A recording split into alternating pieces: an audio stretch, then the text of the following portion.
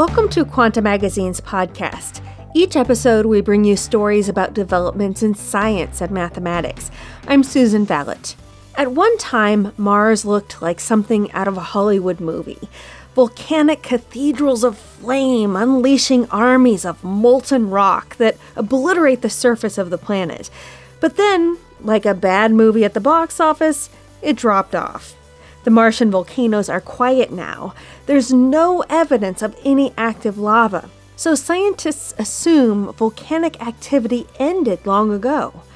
We envision Mars like the red-tinged photos we see from the rovers. Cold, still, lifeless.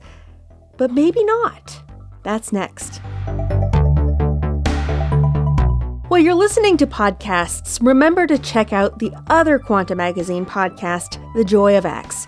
Host Stephen Strogatz interviews top-tier scientists and mathematicians. New episodes out now. Also, tell your friends about this podcast and give us a like or follow where you listen. It helps people find the Quanta Magazine podcast. A recent flurry of results from orbiting spacecraft have found that ancient lava flows on Mars aren't so ancient after all. Some of them appear to have erupted from volcanic pits within the last few million years, or perhaps even within the last few tens of thousands of years. NASA's InSight lander has been peeking inside Mars for 2 years now. It's picked up on some curious seismic signals emanating from one such volcanic site. The results were presented at a conference in December, and they're not definitive, but they suggest that InSight could be hearing the sounds of convulsing magma, the drumbeat of volcanic warfare, presumed to have fallen silent eons ago. If future data and analyses establish that magma does exist, that would be a revolutionary reveal. It would be solid evidence in support of a suspicion that scientists have harbored for some time now, that rocky worlds like Mars are alive. Here's Paul Byrne, a planetary scientist at North Carolina State University. It's not dead. These worlds are just dying very slowly. We have almost no certain knowledge about the inside of worlds, including our own. That's a problem. With few exceptions, the thermal evolution of a planet governs everything. Whether there's an atmosphere, what the atmosphere does, what the chemical exchange pathways are, what the surface looks like, all of it. And it's one story. It's the planet cooling down. It's the only thing that matters. Volcanism is the outward expression of a planet's internal fire.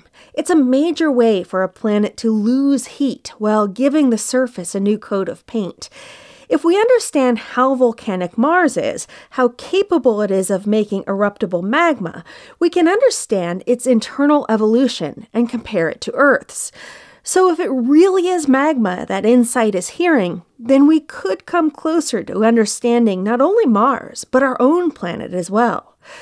Mars is unquestionably a volcanic world. It's covered in impressive magmatic mountains and epic lava flows. In the earlier chapters of its 4.5 billion year history, Mars built the largest volcanoes in the solar system. Olympus Mons, the most famous, is enormous. It's almost 3 times higher than Mount Everest, and if you plopped it on top of New York City, its edges would stretch nearly from Boston to Washington, D.C. Olympus Mons is so big, it effectively squashes the crust under its weight. So it's surrounded by a self-made moat that was once filled with lava. If you stood at its base, you wouldn't be able to see the peak because it would sit beyond the horizon. For a long time, researchers presumed that all traces of volcanic activity ended hundreds of millions of years ago, if not billions. Scientists based that assumption on several generalizations about the inner solar system's evolution. Take the 5 rocky worlds of the inner solar system. Venus and Earth are about the same size. Mars, Mercury, and the Moon are smaller. Tracy Gregg is an expert on planetary volcanology at the University of Buffalo. She says when it comes to what makes planets volcanically active, planets are like books and people. It doesn't matter what's on the surface. What matters is on the inside. Eons ago, these 5 worlds had 2 bountiful sources of fire in their hearts. Primordial heat left over from their violent formation, and heat produced by radioactive decay. The heat eventually escaped through radiation and volcanic eruptions. Larger worlds like Earth and Venus remain volcanically active for longer because they take longer to release their internal heat. On average, Earth has 40 known volcanoes erupting at any given moment. We can't see through Venus's thick clouds, but a vast amount of circumstantial evidence suggests it's almost certainly still erupting. Smaller worlds seem to lose their fuel faster. In the 4 centuries since humans first pointed their telescopes at Mars, no one's seen an eruption. That led to the assumption that it's volcanically dead. But the estimates of when exactly Mars went dark have shifted in recent years. One 2017 study found that lava flows in the cauldron atop Arsia Mons, another gigantic volcano, could have appeared as recently as 50 million years ago, long after the Tyrannosaurus rex died out on Earth. And then there's Cerberus fossae, named after the terrifying 3-headed hound that guards the entrance to Hades in Greek mythology. In 2019, researchers tracked several seismic events, or Marsquakes, back to Cerberus fossae. It's covered in crevasses, hundreds of miles long, and became the first active fault zone found on Mars. And it's a seriously strange part of the planet. The best way to estimate the age of a planet's surface is to analyze its rocks, using radioactive decay of its elements as a geologic clock. But for now, the only Martian rocks we have on Earth arrived in the form of meteors. And any meteor could have come from anywhere on the surface of Mars, so researchers have to rely on crater counting. If there's no major erosion happening on a planet like Mars, then older surfaces should have more impact craters from asteroid hits. Crater counting can't give scientists an absolute age, but it gives a relative age. But Cerberus fossae is lacking in the crater department. Tracy Gregg calls it definitely among the youngest surfaces on the planet. Early orbital reconnaissance of Cerberus fossae suggested that some sort of fluid washed over the area not too long ago in geologic terms. Here's Tracy Gregg again. Even into the early 2000s, there was a lot of argument over what Cerberus fossae is, and folks would argue vehemently about whether the stuff that came out of it was lava or water. And with the advent of the higher resolution imaging, we were able to determine that, in fact, both of those things have come out. And Gregg says they came out of Cerberus fossae at different times. Which is really fun. That suggests you've got hydrothermal activity. That suggests you've got a place where there's water and magma burbling up together, which, hello, microbes. One of these apparent outpourings of lava is called the Athabasca Vallis flood lava. Christopher Hamilton, a planetary scientist at the University of Arizona, says it erupted less than 20 million years ago. A torrent of lava erupting in just a few weeks would have covered an area bigger than the size of the United Kingdom. A paper Hamilton co-authored for publication in the journal Icarus looked at a smaller volcanic deposit at Cerberus fossae. This deposit may have resulted from an explosive eruption that blanketed the area in ash. Careful crater counting suggests it could be as old as 1 million years, or as youthful as 53,000 years. That's basically yesterday in planetary terms. David Horvath is a researcher at the Planetary Science Institute in Tucson, Arizona, and the paper's lead author. He says the scientific community has long suspected Cerberus fossae of being a place of young volcanism. Originally, this particular deposit was noted back in the mid-90s, and kind of serendipitously, our group found it. Even in the past, it had been a place noted to land habitable, kind of potential or biological potential. Even before this and before InSight, this was the place for the youngest volcanism. And then we're just kind of stacking on evidence to back that up. But the increasingly youthful estimates of its volcanism raise a big question. Is Mars still volcanically active today? In November of 2018, NASA's InSight lander touched down on the Martian plains of Elysium Planitia, about 1,600 kilometers, or about 1,000 miles, from Cerberus Fossae. The spacecraft's payload includes a heat flow instrument, a magnetometer, and a seismometer. That makes it the first fully equipped interplanetary geophysicist. It takes the sum of humanity's understanding of how to look at Earth's viscera and applies it to another planet. Seismically speaking, Mars is quieter than Earth, but InSight's seismometer has still picked up seismic rumbles and grumbles. Some are fault slipping, but many don't yet have clear sources. And at December's annual gathering of the American Geophysical Union, Sharon Kadar, a planetary scientist at NASA's Jet Propulsion Laboratory, and his colleagues suggested an eye-catching possibility. Some of these low-frequency whispers may be the sounds of magma moving deep below ground. The presentation made no firm statements. They were published last month in the Journal of Geophysical Research. Planetary volcanologist Tracy Gregg says their work is interesting, but not definitive. We just don't know. And it's not crazy to think that it could be magma.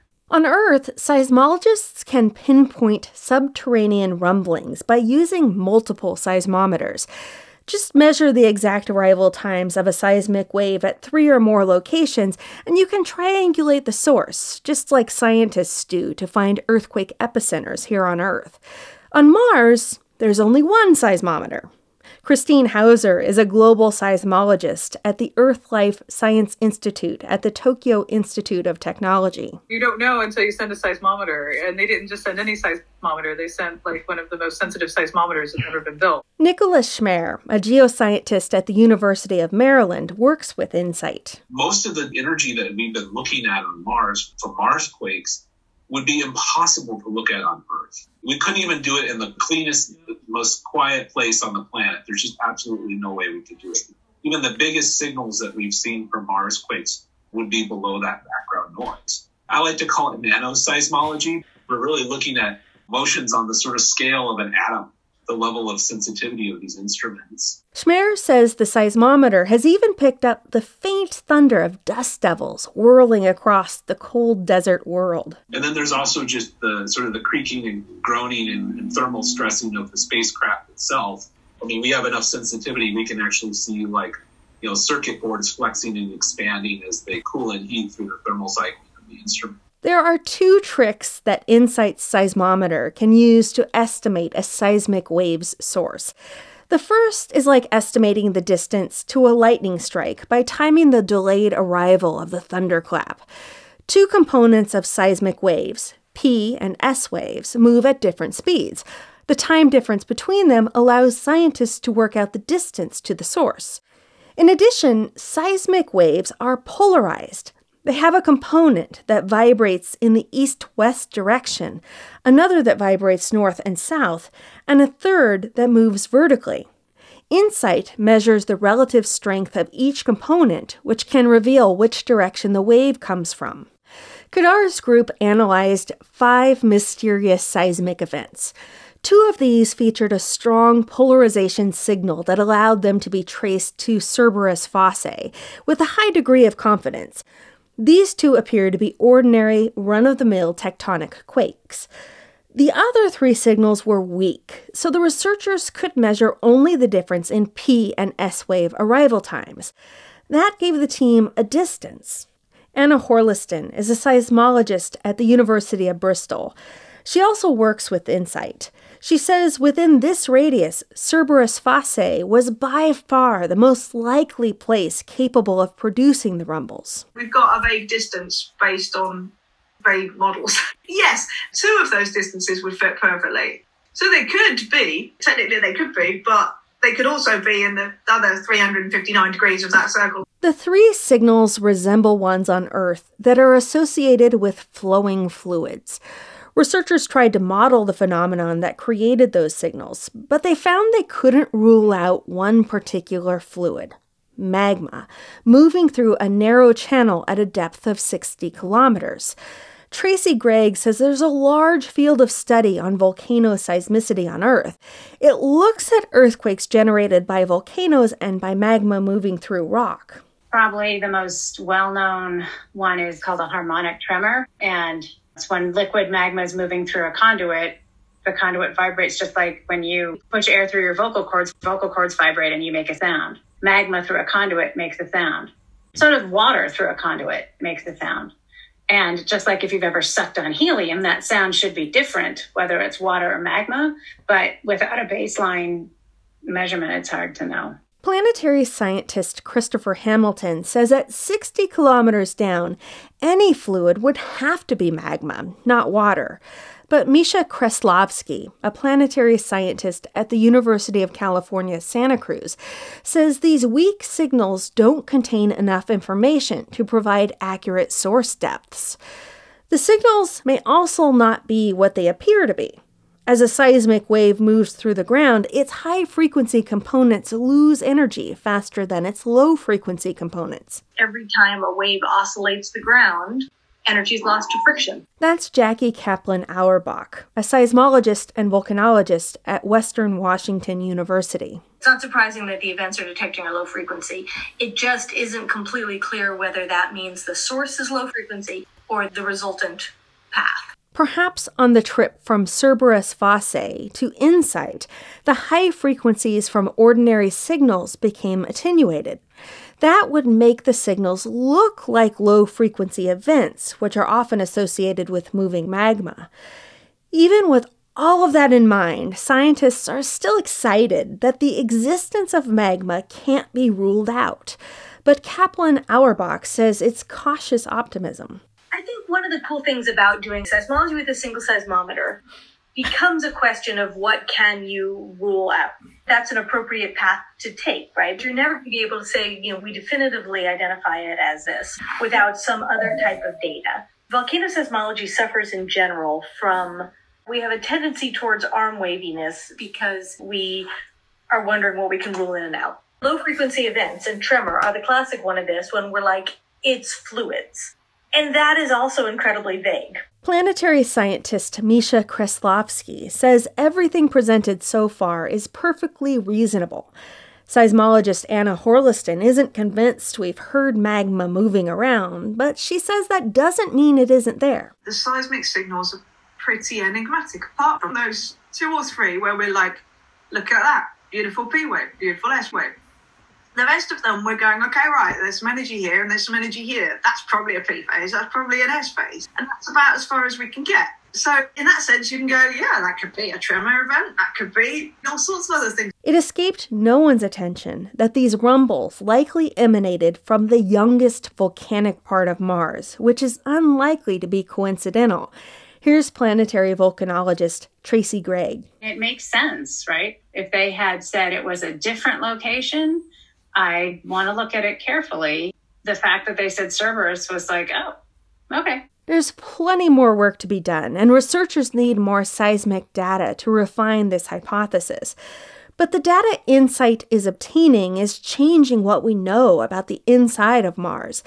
Geoscientist Nicholas Schmeyer says it's helpful. I'm actually able to start answering some of the questions that I've had for decades. How this planet works. And, we've always speculated about certain boundary depths and what it could tell us. And you go to the lab and you can make all kinds of experiments, but fundamentally, you just don't have the data. You can actually start testing some hypotheses and seeing what sticks.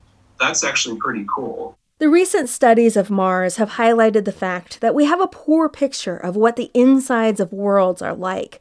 Here's Gregg again. Our primary source of heat at Earth today is potassium, uranium, and thorium. We don't know what the distribution of radioactive elements is in the inner solar system. Gregg says the only data set we can go by so far is what we have on Earth. It's the only data set we've got, right? And so when you say, isn't it remarkable that, Mars should be dead because it's tiny? Sure, assuming that it had the same or maybe less radioactive elements than Earth did. But who's to say that's true? Mars also doesn't have a fragmented shell like Earth.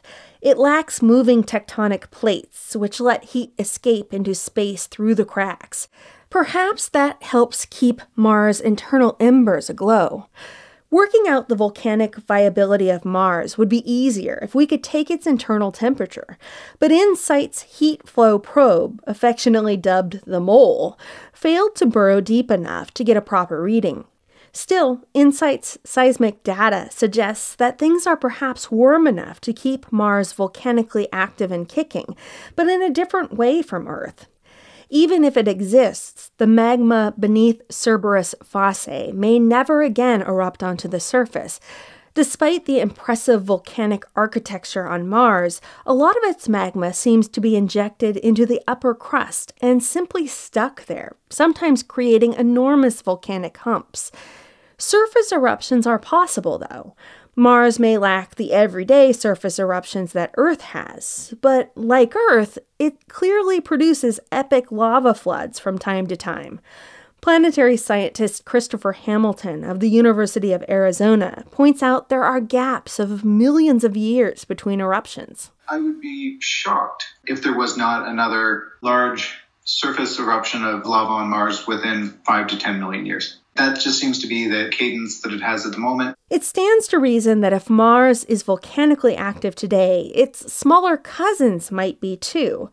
There's an area of the moon that looks like a bowl of mercury droplets, and this volcanic froth may be just 100 million years old. Mars is half the diameter of Earth, and Tracy Gregg says we can't even say for sure that the moon, which is a quarter of the size of Earth, is dead. Planetary scientist Paul Byrne agrees. I think the moon will erupt again at some point in the future, and I think Mercury will too. But it might be every few million years, and it might be a small patch. These worlds may not be as quiet as we've been conditioned to think. Perhaps the pauses between their eruptions are simply too long for humans to have noticed. That makes our world, with its constant eruptions, a curious outlier. Or, in the words of Tracy Gregg, in every way you think about it, Earth is the weird one. Matt Karlstrom helped with this episode. I'm Susan Vallet. For more on this story, read Robin George Andrews' full article, Rumbles on Mars Raise Hopes of Underground Magma Flows, on our website, quantummagazine.org.